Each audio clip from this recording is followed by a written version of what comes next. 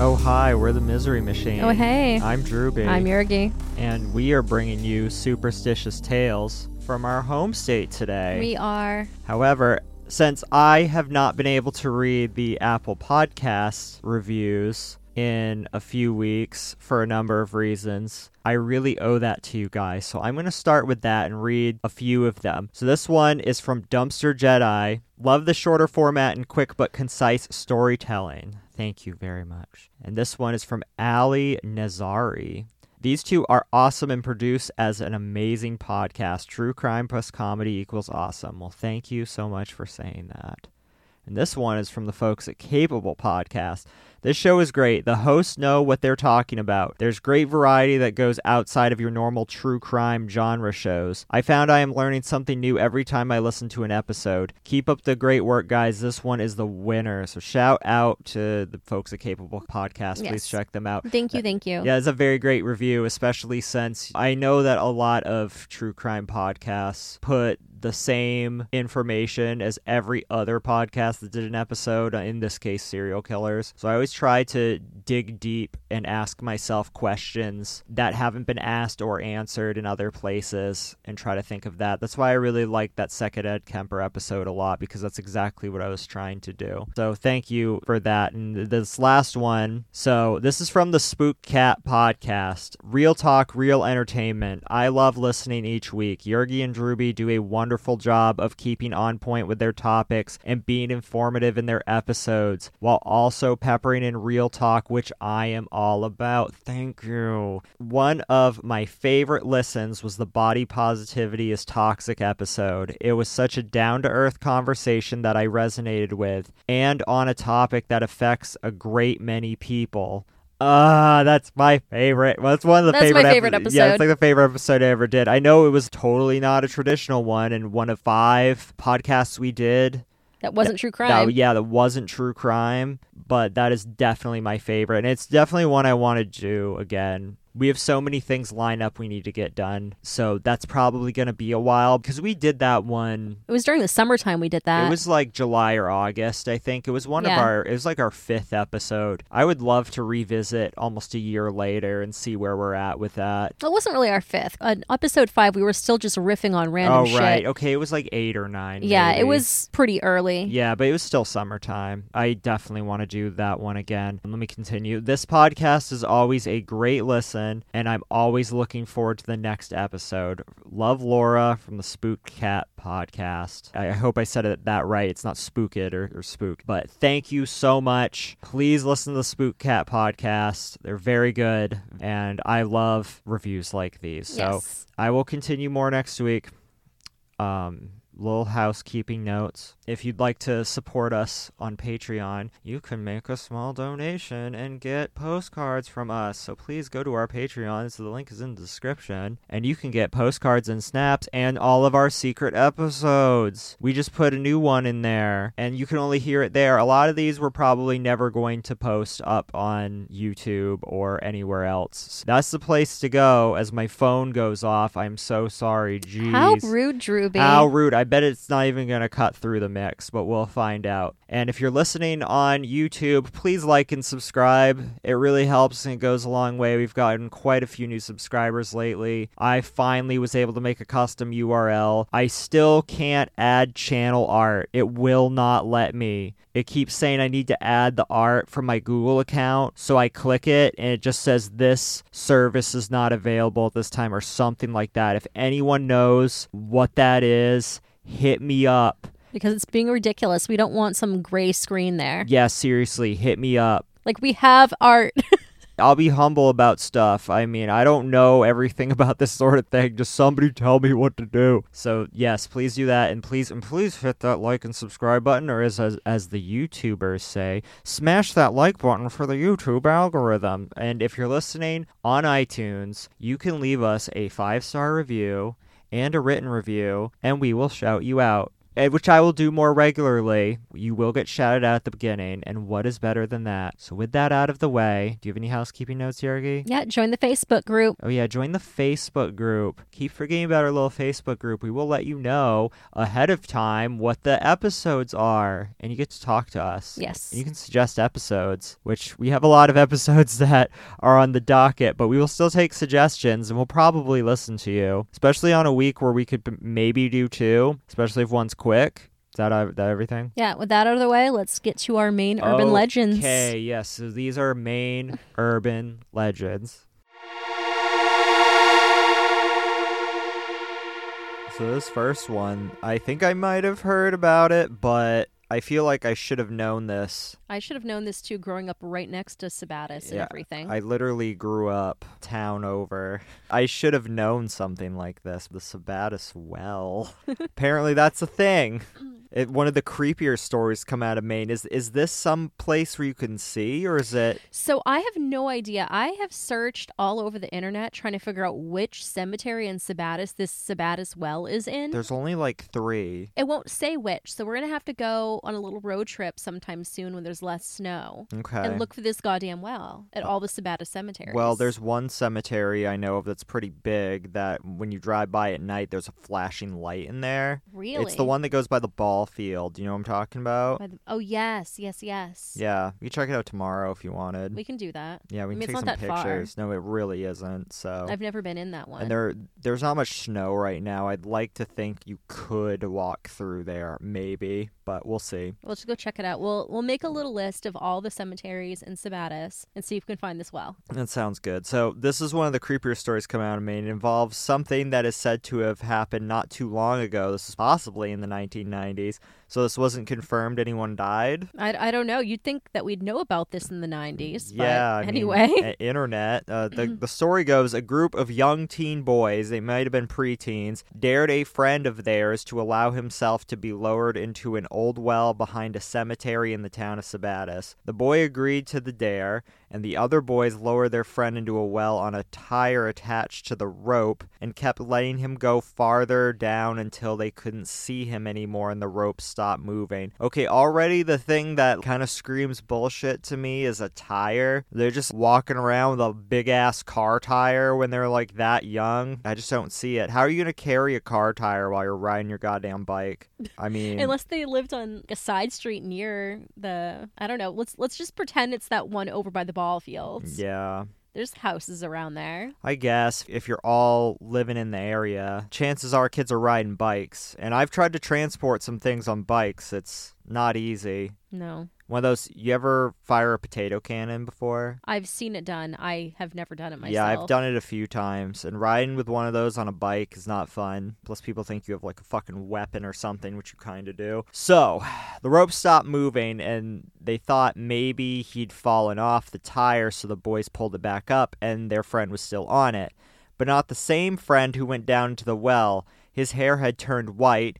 He appeared much older than when he went down, and he could only speak incomprehensible sentences. Legend has it that he is still babbling nonsense at the county mental institution today, where he has lived ever since that well incident. The county mental institution? The county? Do we have an Androscoggin county Where did mental you institution? find this? So I was checking out online all sorts of Maine urban legends. Were you on an Angel Fire page? It was not an Angel Fire page. This Sabattis well shit popped up on every single one of the ones that I searched. I am not kidding. We don't even really have like a full-on institution in Androscoggin County. Well, no, we don't. There's like the old Amhi up in Augusta. That's it. If that's even counted as Androscoggin, I don't think it is. No, it's Kennebec. Yeah. I think this one is bullshit, especially with the fact that it was in the 1990s. Hey, we're millennials. There's no such thing as urban legends anymore. I'm not a millennial, but okay. What?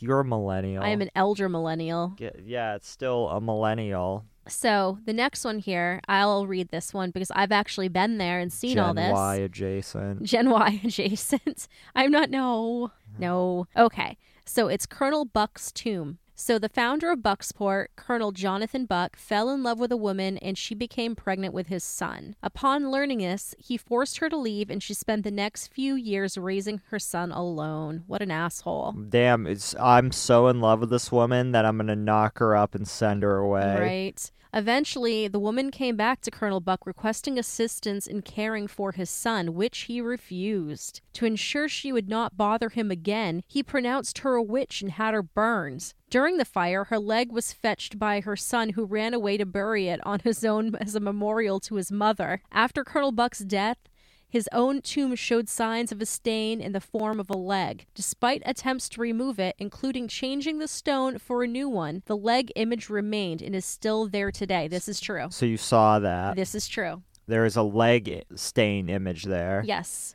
I will have to go and find some pictures of it for you. We can talk about this a little bit more. We could maybe get into the next one. I could pull some images up to show you exactly what that looks like. Okay. But it looks like moss or a stain, and it looks like a leg from the knee down with a pointy foot. But the legend has it that they've cleaned this with acid. They have tried to put a new stone, and this has been going on for year after year after year, and it's still there. That's kind of crazy. And this is like a big stone in the middle of downtown Bucksport. Oh, really? Yeah. Every time I think of Bucksport, I think of where the cave is, which is in the middle of nowhere. Right. But... It's not near the cave. So, like downtown Bucksport, if you're going to drive through Brewer to get there, there's the fort up there, Fort Knox, and the big Fort Knox. Yep, it's called Fort Knox.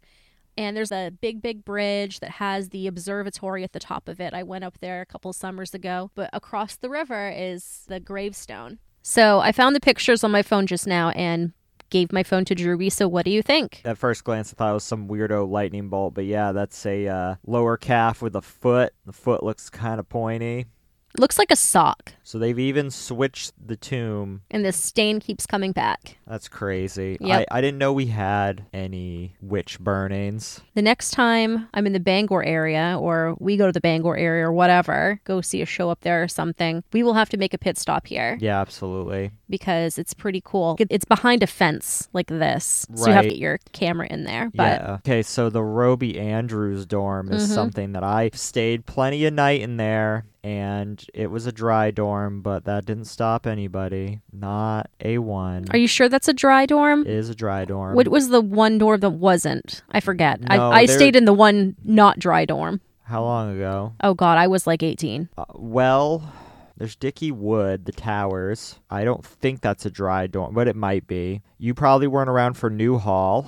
And then there's Upton Hastings is not a dry dorm. Maybe that's where I was visiting some friends who were staying at. We're talking about the University of Southern Maine at the Gorham campus. Yes. It is a really old building. I played Outlast in Roby Andrews. I never knew there was some sort of like haunting thing here. Supposedly it's haunted. No one ever told me this. Built in the 1800s, the Roby Andrews dorm is the oldest building in the Gorham campus. Within that time, there have been numerous stories of suicide and murder, many of which include spirits that have stuck around for future generations of students. In one story, a girl hung herself in the tower after learning she was pregnant. In another, a young woman falls to her death in front of a throng of people. Was she pushed or did she jump herself? It's unclear, but one thing is for sure, she hasn't quite found peace as she can still be seen and heard around the dorm. Dorm residents have reported hearing noises and feeling cold areas. Some people have reportedly seen a woman in the tower. Sounds fairly normal until you learn that the tower had been closed off and inaccessible for many, many years. Right? I didn't know that about the tower. I didn't know that about any of this. No one ever told me this, and I've stayed there a million times and gone to a million parties. I don't know, you just think in a haunted place more people would be dying. I mean, you would think a place that's haunted, just things would happen that would just take you. I've only been haunted by booze there. Playing Outlast was super fucking fun there. It was scary as shit. No, I didn't play Outlast there. I played Amnesia, The Dark Descent. Yeah, it was scary as fuck. I miss USM. But those days are behind me. So, next one here is the Wood Island Lighthouse. The lighthouse on Wood Island has a few scary theories related to its haunting. In one, the lighthouse is haunted by ghosts of fisherman Howard Hobbs, who shot and killed his landlord Fred Milliken in 1896. The story goes that Hobbs and his roommate, William Moses, had been drinking heavily when Milliken was asked to speak to them about their overdue rents. Hobbs went to shoot Milliken in the chest before he turned the gun on himself inside the Wood Island lighthouse. Following the suicide, reports of moaning and unexplained shadows began to be told by the keepers living in the lighthouse. In 1972, the light was removed, negating the need for any keepers to live within the haunted light. If you take a visit now, you'll see that an automated light now exists, and perhaps you'll hear Hobbs moaning on his own without a keeper to keep him company. So that seems like a weird story. Why would you just do a murder-suicide over overdue rent? And what happened to William Moses? Yeah, what's up? Where's William? Yeah, this doesn't make any sense to me. Sounds like bullshit. Yeah. Okay, the Seguin Island Lighthouse hauntings. In the mid-1800s, the lighthouse was inhabited by a caretaker and his wife. To combat the lonely isolation of the island, the caretaker had a piano shipped to keep his wife occupied. He probably should have found out her level of expertise before providing this gift, though. Unfortunately, she only knew one song and played it incessantly. Eventually, the caretaker could take no more, went a bit insane, and destroyed the piano with an axe. Next, he killed his wife and finally himself. With the axe? I mean, damn, is that like some where the red fern grows shit? Yeah, kinda. You know what I'm talking about? Well, I know it's about those doggies. Yeah, but you know how like the final antagonist dies? I don't remember. I just remember the dog gets like rabies, dies, and then the other one gets sad and dies, and the red fern grows between their graves. The bully boy that always kept harassing the main character, he tried to take an axe to the boy. He tripped and fell like onto the axe blade. Oh, yeah. Yeah. Yeah, so I was just thinking, how do you kill yourself with an axe? I don't know, you fall on it? I don't know. Today, local folks claim to hear the lone song coming from the lighthouse. Yeah, but I wonder what that song was. I don't know. What a weird thing. So the next one is Pomola. This is a bit of folklore from the Penobscot Native American nation. Pomola is supposed to be a half man, half eagle, but with a head of a moose. The creature lives in a cave on top of the tallest mountain in the state, which is Mount Katahdin. Because Pomola does not like people coming to visit it, he lets them know his displeasure by creating crazy weather on top of the mountain, like unpredictable storms of wind, rain, and snow. These storms are frequently seen to concentrate at the peak of Pomola's mountain. This is just weird. I didn't know what Pomola was. There was a band in Portland. They were like this noise rock band called Pomola. They were pretty cool. And I never knew where that came from. But you said there's a beer called Pomola, too. Yeah, so Baxter Brewing here in Lewiston, Maine. Well, we're in Auburn, Maine, but it's just the next town across the river. It's basically Lewiston. We're all just one big thing. Auburn is Lewiston. Let's be real here. Yeah. So they have their own beer called Pomola. And a lot of people, when they go and climb Mount Katahdin and go up to the Pomola Peak, will go and take selfies drinking that up there. Yeah, not finding no Pomola up there. I mean, I want to talk to Brandon about living in New Mexico because there's apparently mountains that nobody goes to, and the local Native Americans believe that they're still, like, they believe there's skinwalkers about, and you just don't go there or you die or some shit. I don't know. I should have him on and have him talk about that. He should. He should definitely talk about skinwalkers with us. Because he knows a lot about that stuff because, well, he lived in a reservation. And through the magic of podcasting, we were able to pause this, wait till the next day, and we went to go find the Sabatis well. Let me tell you, as far as I know, that shit doesn't exist. We only went to one cemetery. There's only one real cemetery in Sabatis. There might be one more, but that was the most... It's the one right in the center of town, so I don't know... Do you know any others off the top of your head? Because I sure as hell don't. No, I'll have to go through a map and try to plot them out. But we went all through this cemetery with my car, and there was no well in the back of it. There was a bunch of random bouquets just scattered around, not even near any graves. Yeah, people, stop bringing those bouquets to your relatives. They're ugly. Just... Yeah, seriously. Plant some real flowers or just don't. Just go hang out. Those fake bouquets are ugly and wasteful. Yeah, so my great-great-grandmother, who's buried in Farmington, one of my aunts went there and planted a spider plant next to her grave because she loved spider plants when she was alive. Because of this, it was hard for me to find her grave when I finally went looking for it because it's now obscured by this giant spider plant. But I think that's much more meaningful than leaving some flowers you got at Hannaford. which are overpriced, by the way. Fuck that shit. In Europe and stuff like that, grave marker I showed you of my uncle, Yeah. they plant full-on little gardens in front of them. See, that seems wonderful. Yeah. It seems wonderful. I would be all for that. Yeah, and I I was don't think dead. that's everywhere. Like, I know we talked about this in an episode way previously about different burial practices, different places, and I couldn't find any examples of these wood gravestones until I found the one of my uncle's. So it must be just a regional thing. If I get absolutely aced in a car accident or somebody just wants to come up and punch my ticket for whatever reason, plant me a garden. That's pretty cool. That sounds cool. Plant me a garden. I'll make you a garden, Derby.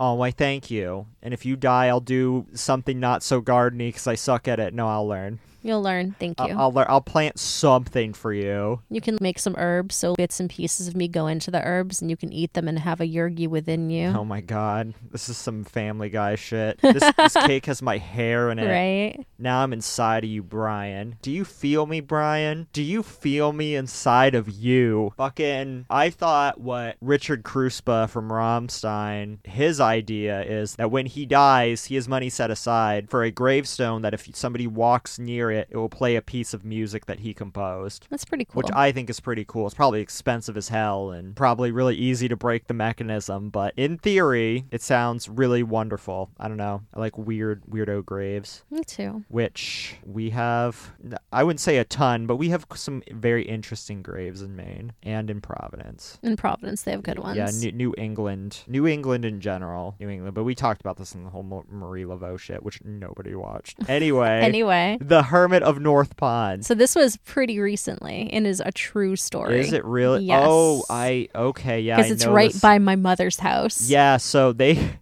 thought it was like animals stealing food for a long period of time, but really it was this guy, and I think he was cited a couple times, and people thought it was like Sasquatch or some shit. Yeah, so in the town of Rome, Maine, people keep lake houses they live in during the summer because, you know, boomers. For years, these summer dwellers would notice things missing from their homes when they went there. Usually the missing items were food or clothing, or sometimes batteries or similar survival items. The residents began talking of a hermit possibly living in the woods nearby, but it was just a rumor, though, until 2013 when a resident saw the hermit who left the scene in a canoe. The local police investigated and discovered a man named Christopher Knight who had been living in the nearby woods for nearly 3 decades. Knight never said why he became a hermit, and the reason is still a mystery. So he was arrested, right? Yeah, he did get in trouble. So it was for all the thefts, and technically I think they cited him for littering too. Yeah. Because his encampment was kind of gross. Yeah, because I can't believe nobody had found it prior, but nobody did. It wasn't that hidden, I don't think. No, and I'm surprised he made it that long because it gets really cold there. Yeah. You're in the middle. That whole region of Maine is a bunch of ponds and lakes because my mom lives in what would be known as the greater Belgrade Lakes area. She lives in Mount Vernon, so does my sister. But it gets pretty chilly.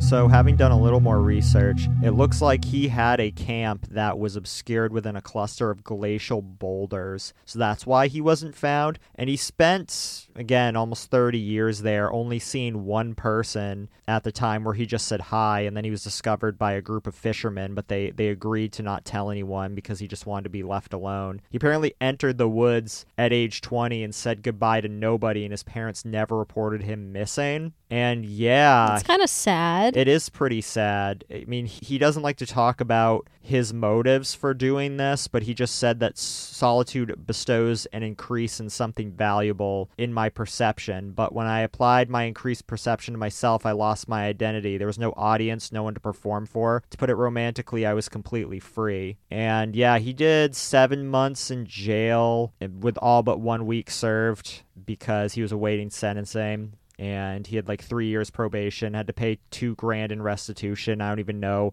where he would have gotten the money for that, as he was a hermit. And yeah, and he now has a job with his brother and doesn't plan to go live in the woods again. But like, what a weird thing, like 30 years later.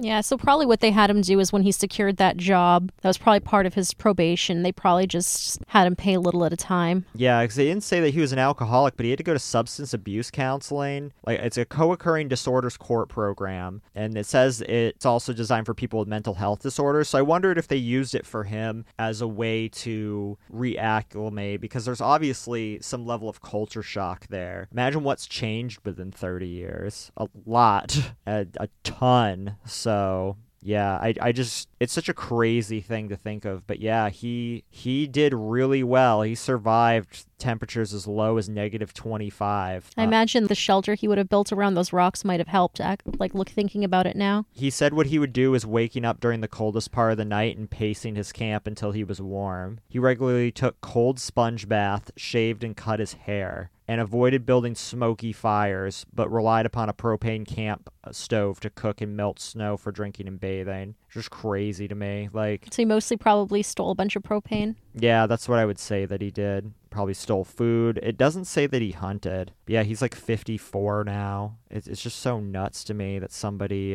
was able to do that. Especially, it didn't seem like before entering the woods that he was at all an experienced woodsman. So I don't know if this was a dude that maybe he was a scout or something, or maybe he didn't know much at all and just kind of made it work. There's so many people that thought it was easy, tried to make it work, and died, like the dude from Into the Wild. You know what I'm talking about? No. Oh, so that was a guy who, he was this really free-spirited hippie kid, and he said he was going to live in the woods in Alaska, and he just basically starved to death or froze to death, one of the two. And yeah, a lot of people like to discuss that case because they think of, was this kid trying to commit suicide in some way, shape, or form? He is often discussed. But yeah, so a very interesting case. But yeah, I didn't know Paul Bunyan is a legend native to Maine. I believe so. Basically, it is a legend native to Maine. The story goes that the famous lumberjack was born here. He is supposedly responsible for many of the features of the natural landscape of Maine. As an example, his boot prints are said to have been so big that they became the lakes of Maine, and the fields and meadows of the state are supposedly created as Paul rolled around in his sleep, clearing the land of the trees that were near him. Probably didn't work that well because we have so many trees, Yeah. and so many areas. We just had a giant with a big blue ox.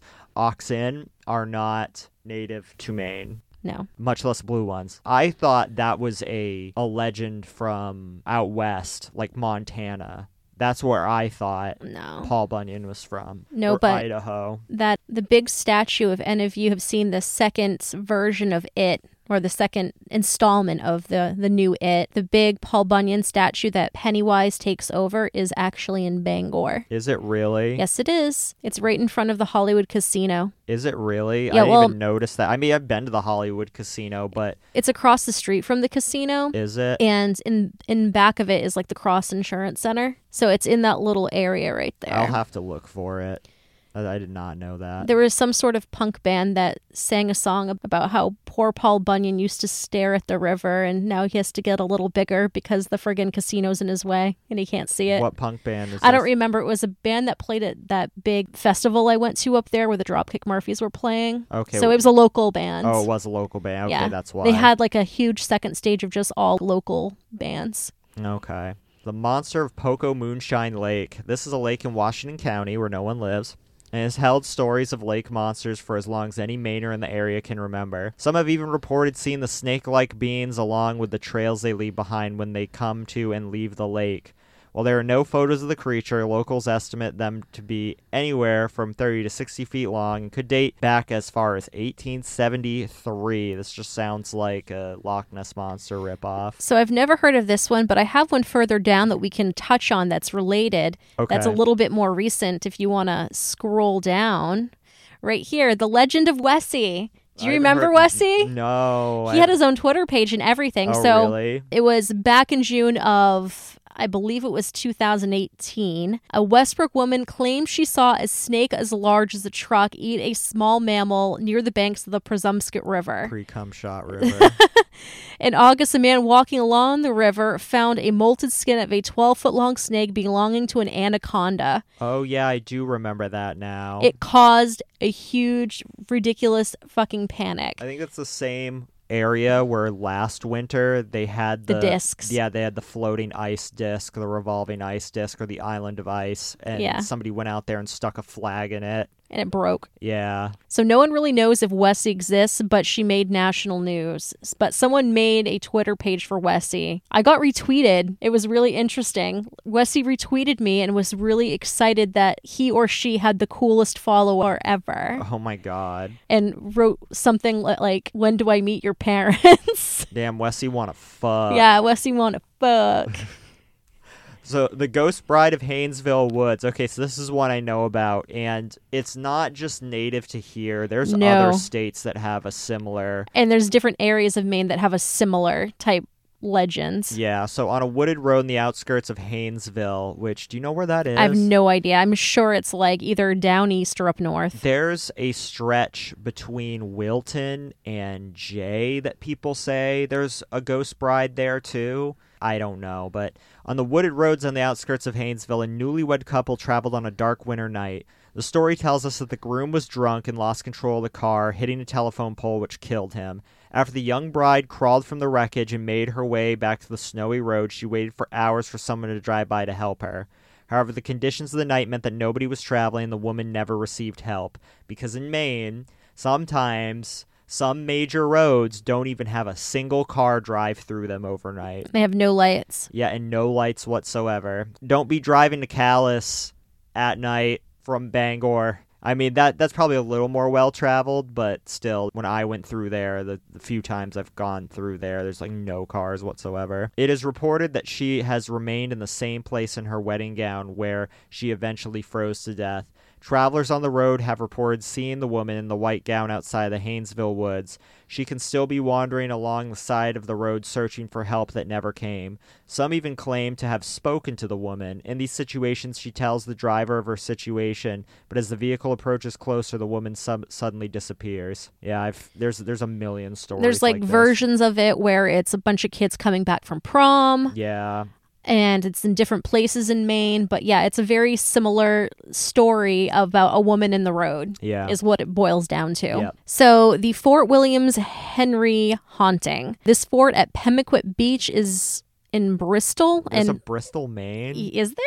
I didn't think there was. Apparently there is. I know of Pemaquid Beach, but I didn't know there was a Bristol, Maine. I didn't know there was a Bristol, Maine either. There's a lot of places I don't know about. It's said to be haunted by the spirit of Native American chief Talk Alexis. He was killed by hanging near the fort in 1696 and is said to live in the same tree where he was hung. You may be able to see him in the form of a white orb near the entrance of the front of the fort. I don't even know where this fort is. Yeah, I don't either. I know Pemaquid Beach. I've heard that. Like, I know where Lake Pemaquid is. Maybe that's... I don't know. Some of these places are clearly in the middle of nowhere because in places where not a lot of people live and there's no internet... I was actually talking to somebody the other day who grew up in the down east mid-coast area, like Wiscasset. Like, I believe this is mid-coast. Is it? Yeah. Yeah, so I talked to somebody who, my age, grew up like around the Wiscasset area, but more outskirts, said that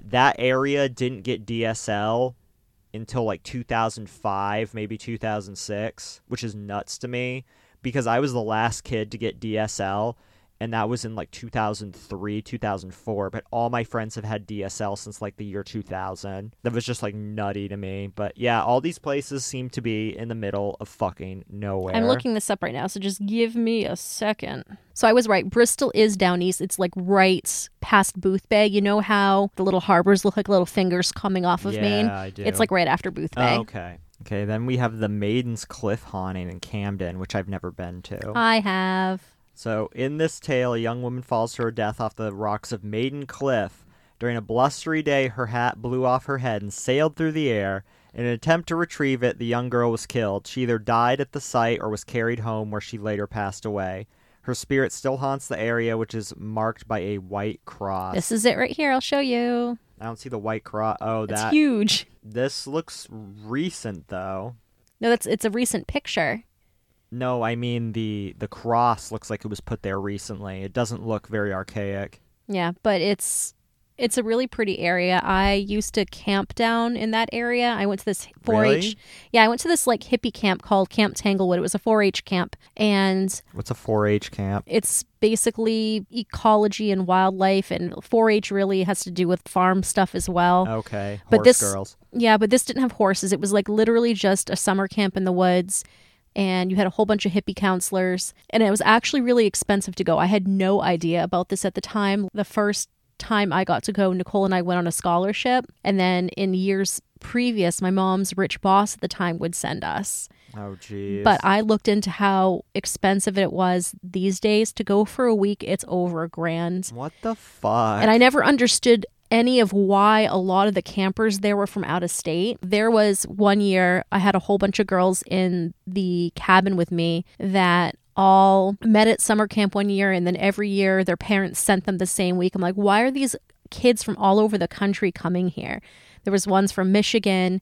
There were ones from Miami. There were ones from Georgia. One girl was from Cambridge. Why are they all going to this camp? It's fucking rich kids hippie camp is where I was going. I guess so. But we had different electives we got to do during the day, and I'd always go on the hiking ones because we got to like leave the camp to go. So when we did Maiden's Cliff, we all got stung by yellow jackets because the trail up was like infested with ground wasp nests, and everyone got stung. I didn't get stung, but everyone else did. When I was younger, I really wanted to be sent to a summer camp because it just looked so much fun, and my summers were very boring because I couldn't go out and do anything or go anywhere, and that's something I really wanted to do. But as I got older, I obviously wouldn't want to do that, and in retrospect, I might have hated it. Well, maybe not when I was younger, but... So the thing that really annoyed me about this camp was it was so expensive to go, but they never let us shower. What? So there were a big set of bathrooms that had showers, and we were only allowed to take one shower a week the entire time we were there, which I guess was fine because we could go swimming in the swimming hole every day. The camp was on the Duck Trap River, which goes to the ocean, and it was kind of a cleaner part of the river, so we got to swim in it. But we got pretty nasty, so that was really kind of annoying. And then they never fed us. They never seemed to have enough food. How did you eat? So basically it was cereal generally for breakfast, always with skim milk. And then it was usually tofu pups or veggie burgers or regular burgers for lunch. And then at dinner, they would make different things, but they never would make enough. So they would make a little round thing of raviolis, baked raviolis. It looked like they made it in a pie plate. And that was supposed to fit a whole table of kids. And there would be like 10 people at a table. So by the time it would get around, there wasn't any left, and they'd have to like go make more spaghetti. And you were only allowed to drink skim milk and water the whole time you were there. So they just basically made you calorie deficient. I don't know. It sounds like starvation rations. Yeah, like that we didn't have snacks. If we packed snacks, they would take them away from us and lock them up. Oh my God. This is barbaric sounding. Yeah, we didn't really eat very well the whole time we were there. That's insane. And for like little kids running around, we definitely needed some calories. Yeah, and for parents to pay that much for that kind of treatment, Jesus Christ. Yeah, and it wasn't like we always were like doing activities, whether it was like some soccer game or ultimate frisbee up at the little sports field they had, or going hiking, because I always went on all the hiking and all the swimming ones that we could go on. Yeah, I would have too. There was one time I did this group challenge thing, and it was really fun until the group challenge where we walked down the entirety of the Duck Trap River till we hit the ocean. Oh my God, that must have been a while. It took all day, and then we ended up walking back. We took the road back, and it got so crazy that there was another group coming back from a hike that saw us, and they went and just dropped everyone off and then came and picked us up in the van because it was getting ridiculous. And we had just packed some peanut butter and jelly sandwiches, and it was my job to carry it in my backpack, and I kept falling in the river, like on the rocks and stuff, because it was more of a rocky type of like river, and our sandwiches were demolished. It was terrible. It's the thing, when you're a kid, you could walk from one end of the country to the other and not have your joints hurt, but you get older, and then obviously that changes, right? So I don't know, this is always crazy to me, because I remember making there was times in my life where I went to a friend's house, or I was sleeping over at a cousin's house where we were allowed to go places and do things, and I just felt like I could just walk forever. And yeah, I'd get tired, and yeah, maybe my feet might hurt a little, but it wasn't like, oh, my knee hurts, my hip hurts, or anything like that. My feet definitely hurt from this because this was the time in the 90s when Tevas were really popular. What are Tevas? Tevas, they are a pair of sandals that are like very strappy. They had like Velcro straps and they were all different colors. They sold them at LL Beans, and some people wore Tevas with crazy socks. No arch support. Some of them had better arch support than others. Like if they were the real name brand ones, you could do whatever. But after walking in wet Tevas everywhere and then having to walk all the way back, and it was a long way back. My feet were all blistered and cut up. It was terrible. Like at that point I should have just started walking barefoot because it was awful. Yeah, I can't. I've had baby feet ever since a young kid, and I could never walk outside barefoot. Oh, it always hurt so fucking bad. Yeah, I don't know. I need my shoes. I need my arch support. I need those things. I found I was flat-footed when I was like 19 or something. A chiropractor just happened to check. She's like, nobody's ever told you you're flat-footed? And I'm like, no. She's like, well, you're flat-footed. I'm like, oh. But then I got like arch support and all that. I had inserts. And then 6 years later, another doctor tells me, you're not flat-footed. You never seen anyone with... Okay, these are Tevas. Those just look like regular sandals. No, they became popular in the 90s, and people wore multicolored polar fleece socks with them. I don't know, man. Sandals Or look wool like socks. sandals to me, except for Birkenstocks or whatever they're called. All right, Bigfoot. I don't want to do this one to death because it's just so trite, but Bigfoot sightings have happened allegedly in Maine. In September 2015, a 12-year-old boy in Turner claimed he saw Bigfoot in the woods, but that's not the first time people in Maine have claimed seeing Bigfoot. Early stories of this Bigfoot date back to Native American tales told by the Penobscot and Passamaquoddy tribes, and we've also had sightings of the New Jersey Devil up here and just stuff like that, so it's just I'm just gonna skim over that, but yeah. So Bigfoots do happen here, even if they're the Maine hermit. Yeah. Oh, yeah. True. Right. True.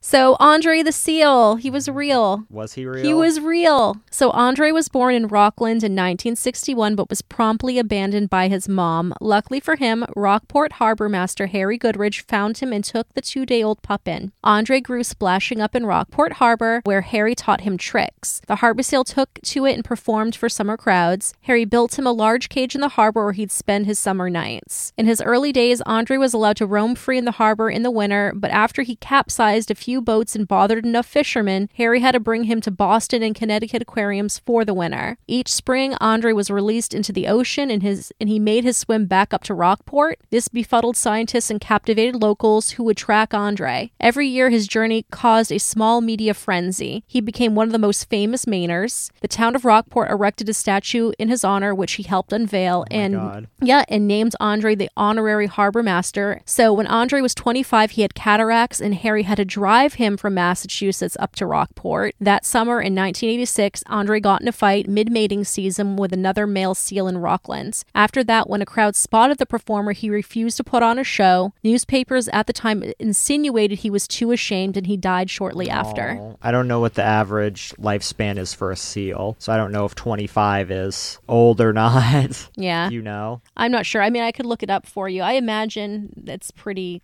pretty old. So what I'm confused about is when they said he capsized a few boats. A seal capsizing boats? They're probably just like little dinghies and stuff. Oh, okay, just splashing around. Yeah, because I mean, trying to get on them. I mean, it's just a seal. You know, there's seals in Maine. It's not a giant deal. You go to Popham and you'll see little seals in the water. Yes, you can. They're very cute. I remember I saw them the first time. I was like, "There's seals in Maine. Oh my god!" And they just float in the water and stare at you. And they're really cute. Yeah, I didn't know about that. Too bad Rockport is a million miles away. Yeah, so females outlive males 30 to 35 years versus 20 to 25 years. I mean, Rockport's not that far. Let's just say we head up to Bangor to see all the crazy stuff in Bangor. We could take Route 1 and see all this. Yeah, but from Bangor, it's like, what, another hour? So if you take Route 1, do the whole coastal route up, you can hit Rockport. You will hit Bucksport so we can see the foot. And then it's maybe 20 minutes into Bangor and just take the interstate home. Okay. Yeah, I've done it a few ways like that way. Here's a place I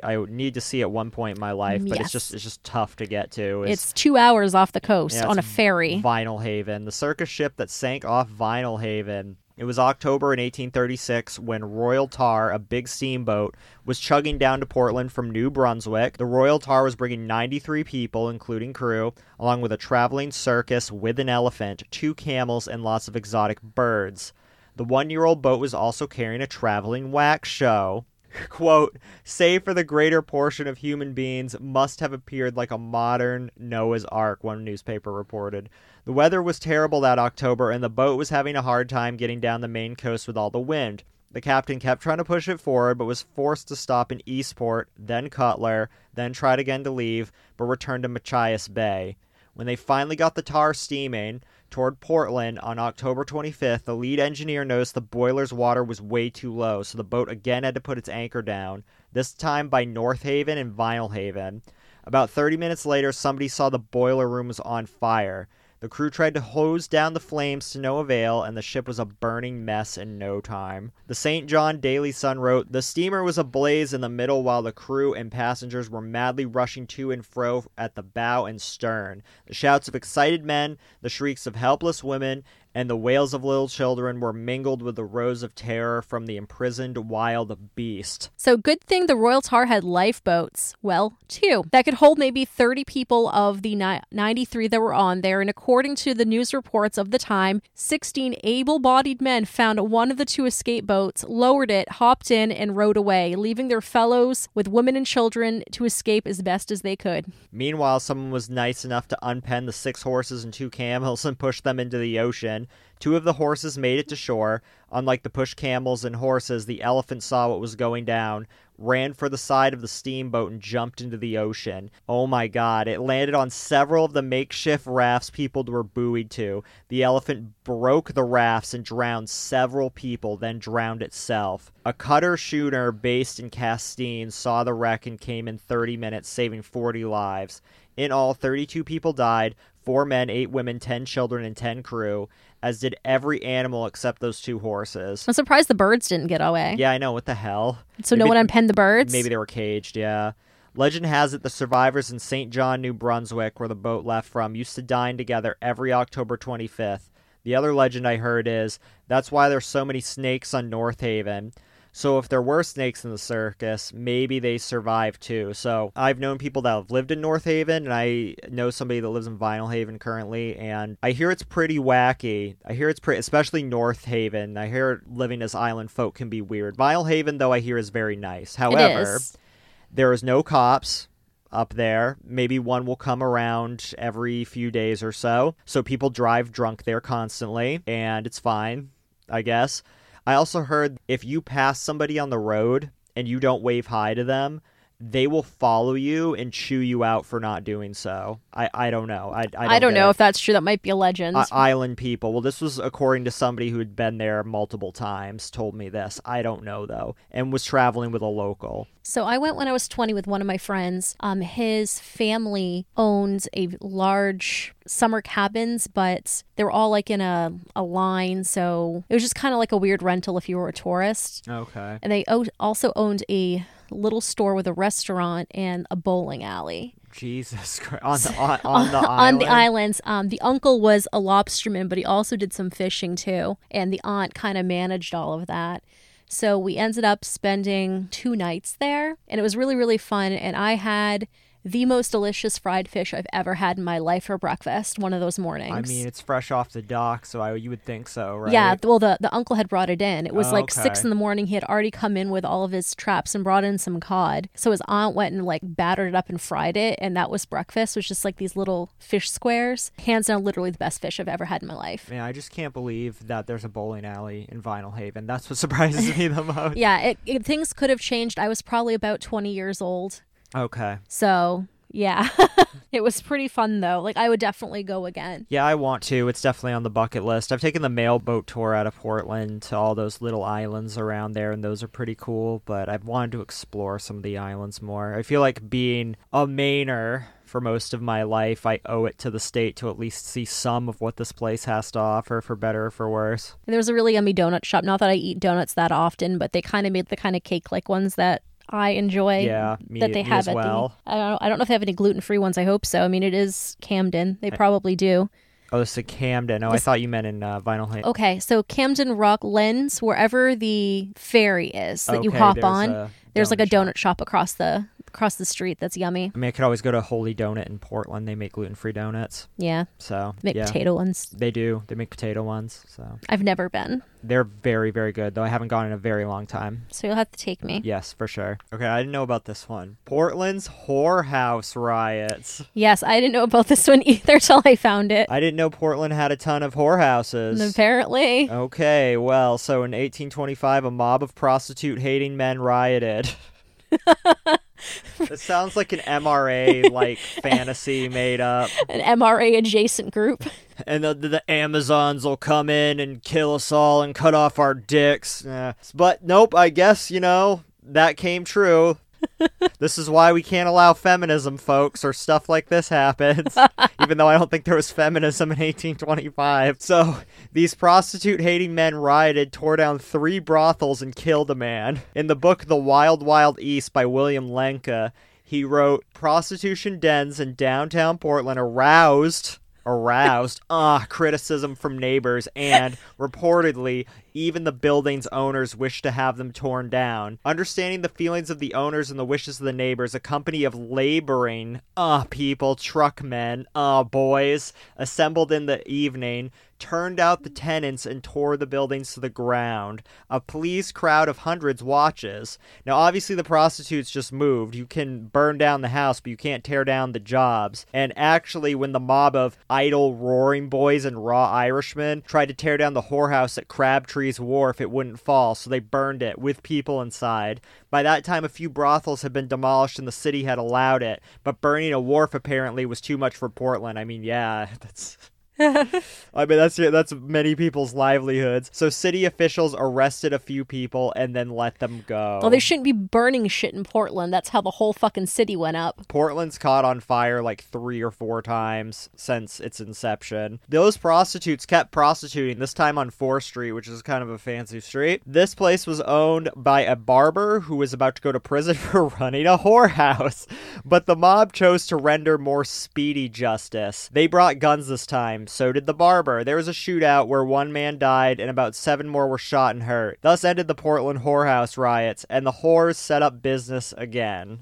That's fabulous. My. I'm just thinking about like a big shootout on 4th Street between one barber and a bunch of mobsters. No, I'm trying to think about it in modern day. This doesn't seem real, but the fact that it happened in the 1800s, there should be enough documentation for that to be real, you would think. Someone's hiding in Gritty's or something, shooting out somebody over at Five Guys. Yeah, I don't know. I don't know. So weird. There was like this burrito place I really liked over on 4th Street. It was at 424th Street. It was Granny's. It was delicious. Oh, I don't remember that at all. It must have been a long time ago. It was when I came back from Bangor, so I would have been in my very early 20s. They had like a vegan special that was really yummy. They had different flavored tofu or tempeh every single day that you could get inside of it. Oh, okay. It was really good. And then we have the Turner Beast. This is probably the most recent one. Turner being about 15 minutes east of here, west of here. I don't know. Out into the country, out your way? Yeah, not out my way. I didn't live in Turner. Fuck Turner.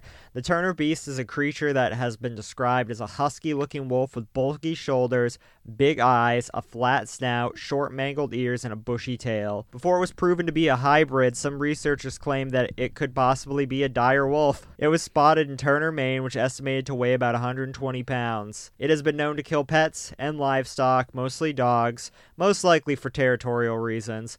Later DNA testing of the animal in the pictures revealed it to be a wolf hybrid dog. Like, I never understood the big to-do about this. It clearly looked like a dog. Yeah. There wasn't anything weird about it. It was some sort of dog who had been killed, however that might have happened, who had died in the woods. I thought they found it on the side of the road. I don't know. Yeah, I thought they found it on the side of the road. It looked like it was in a grassy area, maybe on the side of the road, but... Yeah, I mean, there's grass everywhere. So clearly then it got hit by a car. Yeah, maybe. Big old dog. I mean, there's bigger real dogs bigger than that thing. So this lady said that was her dog. That the Turner Beast was her dog? Yeah, so I've attached a Sun Journal article about it. He was a wolf hybrid chow mix named wolf hybrid chow mix? Named Wolfie. Of course it's named Wolfie. But scientists said this dog was a male that they found, and she said Wolfie was female. I don't know how somebody would make confusion about that, either her being confused about her dog's sex or the biologist, but this just seems kind of weird. Also, it doesn't look like a chow at all. No, I mean, a little bit does. Most chows are that kind of brownish color, but I could kind of see it. Yeah, I mean, the picture looks like it's jet black. And it looks like some type of, I don't know, standard poodle mix or some shit. I don't know. But they said it was a charcoal gray color. And she's like, oh, the picture's misleading. I don't know. It's weird. But it'd also be weird for somebody to claim that that's their dog, produce photos of a similar looking dog and be wrong. So I don't know. Yeah, it got killed. I don't know what they did with the body because they said they had no DNA samples of it because she wanted to test DNA samples that she had of her dog with the body that was found, but I guess they didn't have the body anymore. I don't know. No, they probably buried it or cremated or something. Yeah, I probably. Imagine. I would just think that they would have taken some sort of sample for